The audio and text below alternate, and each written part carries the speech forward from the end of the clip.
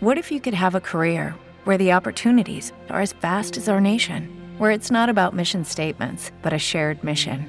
At U.S. Customs and Border Protection, we go beyond to protect more than borders. From ship to shore, air to ground, cities to local communities, CBP agents and officers are keeping people safe. Join U.S. Customs and Border Protection and go beyond for something far greater than yourself.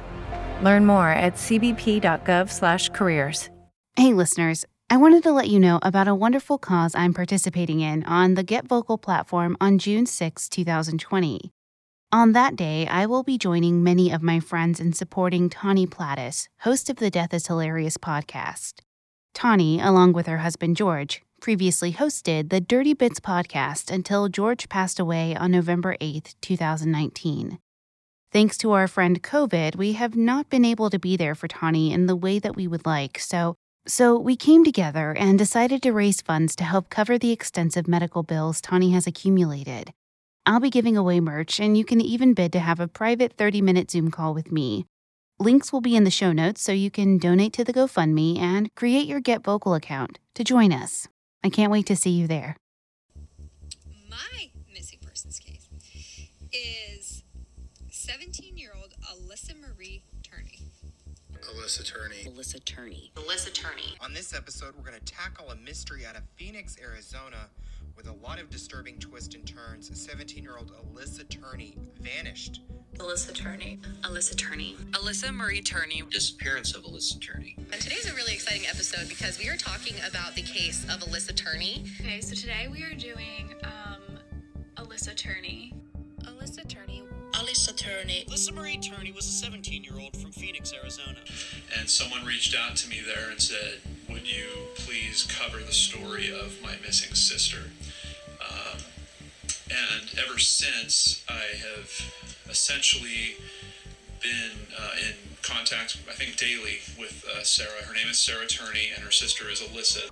But do the clues to Alyssa's disappearance point much closer to home? Mike was watching his own children through a video camera. Alyssa had told him very graphic things, very disturbing things. Secret home movies, a warehouse packed with evidence, and a cold case that turns hot. Again, there's only two people that can confirm whether I did it. One is me, and the other is Alyssa. A family torn apart.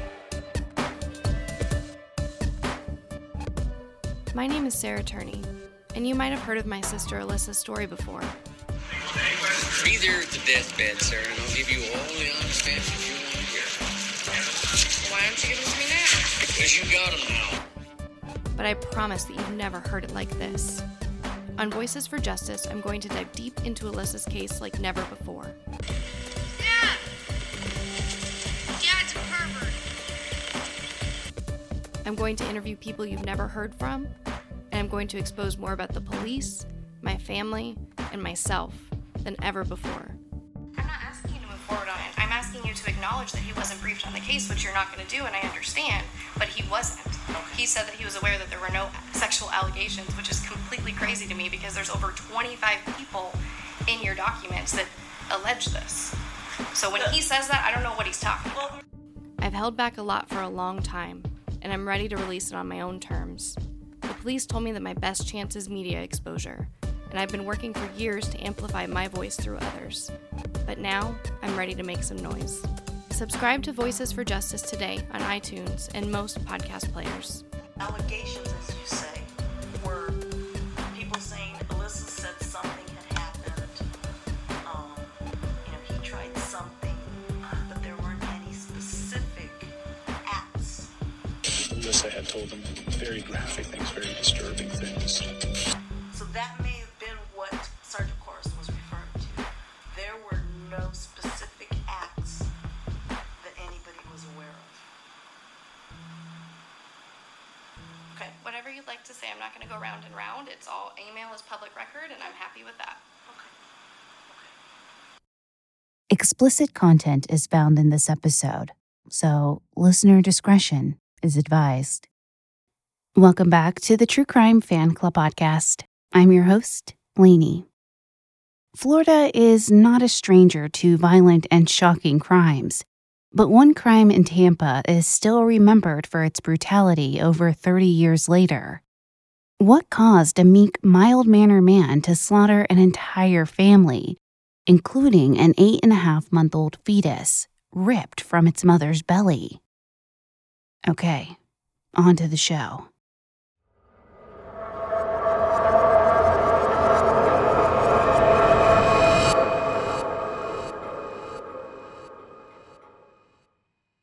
On April 11, 1989, at about 7:15 p.m., Newton Carlton Slauson stopped his 1972 Chevrolet Nova at Gerald Jerry Wood's apartment, next door to his in-laws' house. His brother-in-law, Ronnie Williams, saw Jerry in the window watching for Newton and overheard their greetings to each other. Jerry told his coworker Newton to come on up, and Newton asked Jerry if he wanted a beer. Jerry said no, and Newton climbed the stairs. Approximately 15 minutes later, Ronnie saw Newton calmly leave. Ronnie didn't think much of it and went about his evening. 2 hours after Ronnie saw Newton leave, his brother Curtis was going in the back door when he saw his sister Peggy, Jerry's wife, lying on the concrete, bleeding profusely. He ran to get their mother, then ran next door to the neighbor's house to get help. Her mother provided Peggy with a blanket and a pillow while waiting on the ambulance. Curtis ran to the apartment with their father, Raymond, on his heels. Raymond ran back down crying, "My God, my babies are dead." In her mother's arms, Peggy whispered weakly, "Newt did it." Peggy, who was 21 years old, was eventually taken to Tampa General Hospital by helicopter, where she died 14 hours later after surgery. She had been shot 3 times, and her abdomen had been sliced open. Meanwhile, in the apartment over a garage, first responders found 23-year-old Jerry Wood dead from a stab wound. The couple's 2 small children, 4-year-old Jennifer Lynn Wood and 3-year-old Glendon Matthew Wood, were found dead in their room from 1 gunshot each. Jennifer was shot in the back and died on the floor, while Glendon was shot point blank, sitting in a tiny chair. Perhaps the most gruesome sight of all was the unborn child, lying on the floor near the coffee table. The bullets that struck his mother also struck him, and when he had been cut out of her womb, he had been cut. Based on Peggy's words to her mother and Ronnie's account of seeing Newton's car, police were able to put out a bolo or be on the lookout for the vehicle. At around 10:30, Detective Doug Burkett, after leaving an off-duty job, saw the 1972 Chevy Nova about 10 blocks from the Woods apartment. He stopped Newton, who gave the detective no resistance. Police searched his car and found a .357 Magnum revolver and a knife. Newton initially told police he had only stopped to have a beer with Jerry, but finally admitted to them that he had committed the murders. While police tried to determine why he had committed such a horrific crime, Newton expressed a desire to die, so he was put in a special single cell under suicide watch in the Hillsborough County Jail. He was held without bail, and the police soon discovered that Jerry and Newton had worked together at a manure plant in Hillsborough. Newton was a veteran from Concord, North Carolina. Born in 1954, his parents were Harold Fox Slauson, a Marine, and Tully Lynn Newton Slauson, a housewife. When he was 5, his parents were divorced and his mother soon remarried. He was described as a slight, quiet young man by some, but was also called the class bully in high school, frequently drawing swastikas on his classmates' clothes. Newton was obsessed with guns, a fascination that began when he served in the military.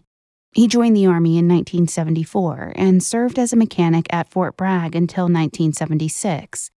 He left the Army in 1976 and joined the Navy in 1978. He was given a summary court-martial in 1980. This is the lowest form of a court-martial and is used to resolve minor offenses. It also affords the fewest rights for the accused. Despite his military record, mainly the years he served, Newton told people he served in Vietnam, although all ground troops had left Vietnam in 1973, a year before he enlisted in the Army. Newton seemed to go from job to job after leaving the military. While working in North Carolina, several of his former coworkers thought he would eventually snap. However, he had only been on the wrong side of the law once when he was arrested for a DWI. In 1987, he did have some run-ins with the authorities when he pressed charges against two different people for two very different crimes. He swore out an affidavit against his half-sister, Lisa Slauson, claiming she stole his wallet with $195 in it. The other affidavit was against Charles Wayne Sloop, accusing Charles of assault with a deadly weapon. He claimed Charles had hit him in the back of the head with a sawed-off pool cue. This left a wound that needed numerous stitches. Charles was found guilty and given 18 months in prison. After this incident, Newton wrote a letter to the Concord Tribune which said, quote, "I hold only respect for our officers and for the systems of the laws they serve." In 1988, Newton moved to Florida to live with his maternal uncle, William Newton. While there, he took a correspondence course from Superior Training Service so he could learn how to operate heavy equipment. Unfortunately, he needed to take a class on one of their campuses, but could not get the money to do so. After being denied a federal loan, he got frustrated and told his uncle, quote, "Life is funny. They will condemn you for doing wrong one time, no matter how many good things you do in your life. You fuck up one time and that's it." After the killings, his uncle said one thing Newton said repeatedly, quote, "I don't ask too much out of life. The only thing I ask is to be left alone." His uncle told reporters, "I guess now that's what he'll have." While police investigated, trying to find some kind of motive in the slayings, the families of Jerry and Peggy laid them to rest. Jerry and Glendon shared a casket, with Glendon nestled in his father's arms, holding his beloved stuffed moose. Peggy and Jennifer also shared a casket, with Peggy holding Jennifer and Jennifer's favorite doll forever. The unborn baby, who had been named Bradley Joseph by his parents before their deaths, was buried in a tiny casket between the parents. The unborn baby, who had been named Bradley Joseph by his parents before their deaths, was buried in a tiny casket between the two parents. One tombstone marked the family's resting place. Two members of the family, Ron Currington, their brother-in-law, was supposed to stop and ask Jerry to help him check out a camper, but the owner never called, so Ron didn't see Jerry that night. Peggy's sister, Mary Pupo, was going out the door a little after 7 p.m. on April 11th to visit Peggy, but her husband stopped her to let her know a friend had called, and Mary spent the evening with her friend instead. Both relatives felt they could have intervened in the attacks. However, Newton was on a rampage, and the other family members could have been killed too. Newton finally blamed his rage on Jerry, stating that Jerry had offered him crack cocaine and tried to force it on him. That's when Newton got angry and told Jerry he just wanted to go home. At that time, Newton related to the investigators, Peggy intervened and said, "No, don't sell the drugs. He may be the police." Newton said he went to the bathroom to retrieve his pistol, but when he tried to leave the apartment, the door was padlocked. He stated Jerry walked toward him with his knife, so he fired at Jerry, who fell on the knife. He went to the kids' bedroom and shot them, then returned to the living room where Peggy was screaming at him. He shot her several times, then realized he wanted to save the baby, so he sliced open her abdomen. When the fetus fell out, he realized there was no way to save him, so he left. As a contradiction to the crack cocaine story, police never found any in the Woods apartment, although Jerry did have cocaine in his bloodstream. Newton had cocaine in his urine, indicating it had been several days since he had used the drug. Investigators never found drugs in Newton's car or room either. On Wednesday, April 26, 1989, a grand jury indicted Newton Slauson for 4 charges of first-degree murder and 1 charge of manslaughter for the death of the unborn baby. Assistant State Attorney Michael Benito said if the baby had drawn 1 breath outside the womb, Newton would have been charged with 5 counts of first-degree murder. On Friday, April 28, 1989, Newton appeared at his arraignment hearing, where his attorneys entered an innocent plea. I'm going to pause the case right here so you can hear a word from our sponsors.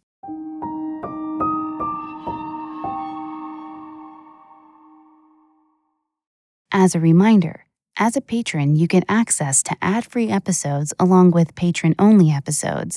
And if you subscribe just a little more a month, you get access to True Crime Fan Club Prime. A monthly episode is released based on the topic of your choosing. So head on over to patreon.com/TCFC podcast to learn more.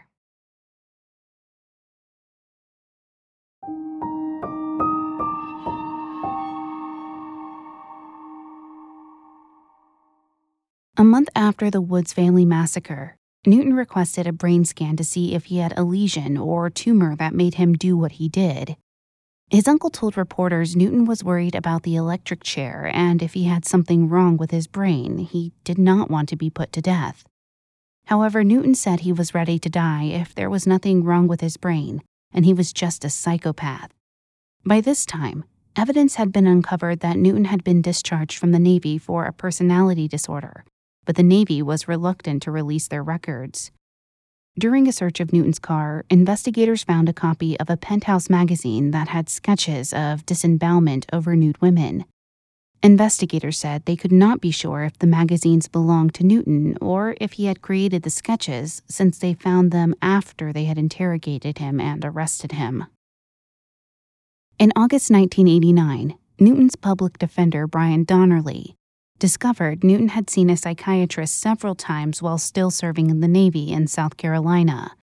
The attorney contacted the psychiatrist to try to obtain the records, which would help if they decided to go with an insanity defense.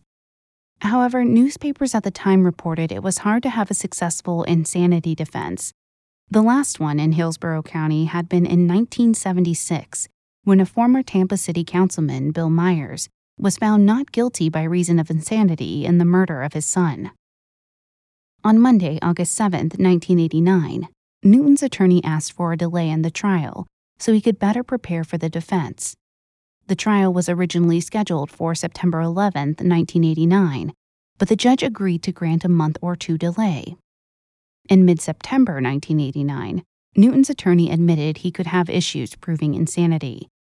He told the judge he was having issues obtaining Newton's records, finding a psychiatrist who would prove insanity, and was working several other murder cases.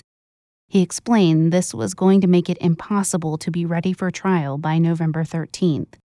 Additionally, every time the attorney called Newton's former psychiatrist, the psychiatrist hung up on him. The doctor said he would only cooperate through counsel, but never told the attorney who his counsel was. Newton's attorney tried again in October to get the trial delayed. The judge refused, but attorneys said they could not possibly be ready by November. The month of October was a busy one for Newton's attorneys as they attempted to quash his statement to the police on the night he was arrested. His attorneys contended he had asked about an attorney before questioning began, and they questioned him anyway. One of the statements that he made to the police that Brian was eager to suppress was, quote, "I freaked. I started shooting. I went through the whole house shooting once it started. I just lost it altogether." His attorney also said that the search of Newton's home and vehicle was illegal. He said the search of the vehicle was illegal because a search warrant was not obtained. The car had been taken to an impound lot after Newton's arrest. The search of his room was illegal because they wanted to search for bloody clothes and spent shell casings, but Newton had already told them he had disposed of the casings and clothing elsewhere. The next move by Newton's attorney was to file for a change of venue. He maintained that Newton could not get a fair trial in the Tampa area. He reported he had an air conditioner serviceman at his house who noticed he was a public defender. The serviceman said he didn't know how the public defenders could represent someone like Newton. The man also said, quote, "He also stated that the state should take the animal out and shoot him to save everyone the expense of a trial." Based on this and other comments the attorney had heard, he surmised a fair trial would be impossible in Tampa and asked for the trial to be moved beyond the range of Tampa/St. Petersburg media. On Halloween 1989, the judge made several rulings on the Newton-Slauson case. One of these was that the suppression of evidence, including Newton's statement to police after his arrest, would not happen. The jury would hear and see all the evidence in his case. The searches of Newton's car and room were also deemed legal, as Newton had signed an agreement to search. The defense attorneys did win a trial delay, and the trial was delayed until March 5, 1990. In December, after a chemist for the defense reviewed Newton's statements that he had been slipped cocaine in his beer, his attorney said that this, plus insanity, would be their defense. The psychiatric records from the Navy did not establish a pattern of past serious psychiatric issues, just that he had memory distortions and that he saw after images of green lines from Navy radar screens when he was off duty. But his attorney said they planned to argue that the crack cocaine he did not intentionally ingest was the trigger for the violence that had been brewing for years. During the first week of March 1990, there were concerns that the trial would be delayed due to the court calendar. Also, the defense still wanted a change of venue. The change of venue was denied, and jury selection began on March 7, 1990. Many prospective jurors were dismissed when they stated they could not see anything less than the death penalty for Newton Slauson. The state's case began with numerous witnesses, including the family members who saw Peggy Wood after she crawled down the stairs and across the yard to her mother's back door. Other witnesses included the EMTs who were the first on the scene. Royce Grant, one of these EMTs, said that the call sounded like a woman giving birth, but when he saw Wood and pulled away the blanket, he was stunned to see the gaping wound in her belly. Cornell Harrington, the second EMT, followed Peggy Wood's blood up to the apartment she shared with her family. He was horrified at the signs of slaughter he found. He found the two children in their room, Jennifer dead amidst their toys, and Glendon draped over a teddy bear. He then walked back into the living room, and that is when he saw the unborn baby on the floor near the coffee table. As other emergency medical responders arrived with more equipment, he told them, "There's no one salvageable here. There's nothing for you to do." Newton's defense attorney said Newton started drawing pictures of mutilated people when he was 11 and had recognized for quite some time he was mentally disturbed. His attorney Brian said, "He sat on the monster's head every day. He knew he had the potential for violence, but he kept it locked inside of him. He didn't hurt anyone. He didn't commit crimes. He restricted the violence to drawing pictures. But the violence was always there, lurking behind the pictures. It didn't take that much to push him over the edge." Brian did not believe the involuntary intoxication defense would work, but he hoped it would at least sway jurors to find Newton guilty of something other than homicide. When Newton took the stand to testify on his own behalf, he stated he did not remember the killings. He said one of the last things he remembered was drinking his second beer and his mouth, throat, tongue, and lips going numb. He said he thought Gerald had slipped crack cocaine into his beer, and then the next thing he remembered was standing in the kitchen, holding his gun, the air heavy with the smell of gun smoke. He said he went to Peggy to wake her up and then saw the bullet wounds and decided to try to save the baby. After he had sliced Peggy's abdomen open, he realized the baby had been struck by one of the bullets that had hit Peggy, and so he left. Reporters said that this was the first and only time he showed emotion during the trial, his voice shaking as he recounted his failed attempt to save the unborn child. Upon cross-examination, prosecutors asked if he just sliced Peggy open because he had wanted to commit an act like that for quite some time. Prosecutors also put the blame for the crack back on Newton, stating, "The fact is, you went over to smoke crack with Gerald just like you'd done before, and then you did what you'd been wanting to do for a long time, didn't you?" Newton just responded, "No." The defense psychiatrist and the psychiatrist for the state disagreed on Newton's frame of mind at the time of the killings. Again, the defense stated that Newton was a man on the edge, and the introduction of crack into his system caused the rampage. The state's expert witness, however, said that no one but Newton could say what frame of mind he was in 11 months before, and that insanity and diminished capacity pleas are a load of crap. He had studied criminals who had been acquitted due to insanity pleas or diminished capacity pleas, and his research told him that these people had manipulated attorneys and jurors. He had spoken to many of these individuals over the course of his research. On March 14, 1990, after a mere 2 hours of deliberation, the jury returned with 5 guilty verdicts, 4 for each count of first-degree murder, and 1 for manslaughter in the slaying death of the unborn child. Sentencing was decided separately. In the closing arguments, the defense tried a bit of victim blaming by stating Jerry Wood was the one responsible. Cocaine is the answer. It was cocaine that caused Gerald Wood to put cocaine in that beer, and it was cocaine that caused Newton Slauson to kill. However, State Attorney Bill James offered a very different view in his closing arguments. He planned the killings very carefully. I suggest that the evidence shows beyond all reasonable doubt that Newton Slauson is a vicious, cunning, cold-blooded killer. The next day, March 15, 1990, during the penalty phase, more testimony was allowed, including Newton Slauson's mother, Tully Newton. She had been in labor with him for 3 days, and Newton was blue into the day after his birth, which suggested oxygen deprivation. A psychiatrist said this could have led to the brain damage he diagnosed when he tested Newton. Tully added, "I whipped him for no reason at all. I whipped him hard. I did tie him up. I did lock him in a closet. I was sick. I was not well. He was my whipping boy. I took out all my frustrations on him." On Wednesday, April 11, 1990, 1 year to the day after the massacre, Judge Robert Bonanno sentenced Newton Slauson to death in the electric chair. Peggy Wood's mother, Wilma Williams, said she couldn't say she was happy about the sentence because Newton had a mother too, so she felt sorry for her. Of course, this wasn't the end. Newton's appeal process began immediately after sentencing. In 1993, an appeal was sent to the Florida Supreme Court, saying his statement to police should not have been used. He also claimed challenges to the sentencing and jury instructions. The court dismissed these arguments. In 1998, Newton appealed to the courts to stop the appeals process. He was ready to move forward with his death sentence.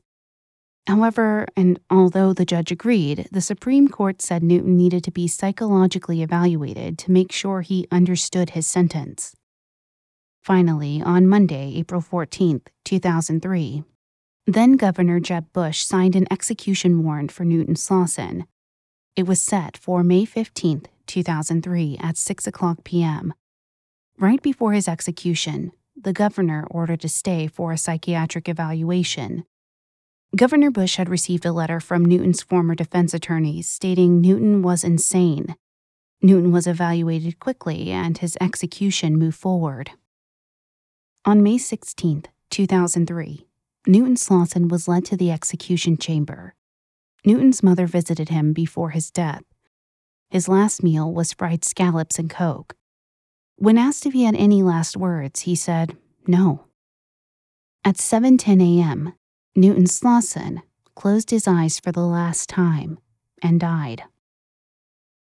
Ironically, Charlie Wayne Sloop, the man who had attacked Newton Slauson 18 months before Newton slaughtered the Woods, was killed on May 6, 1990 by his ex-wife's boyfriend. It was later ruled self-defense because Charlie had been threatening to kill her once he was released from prison on his probation violation.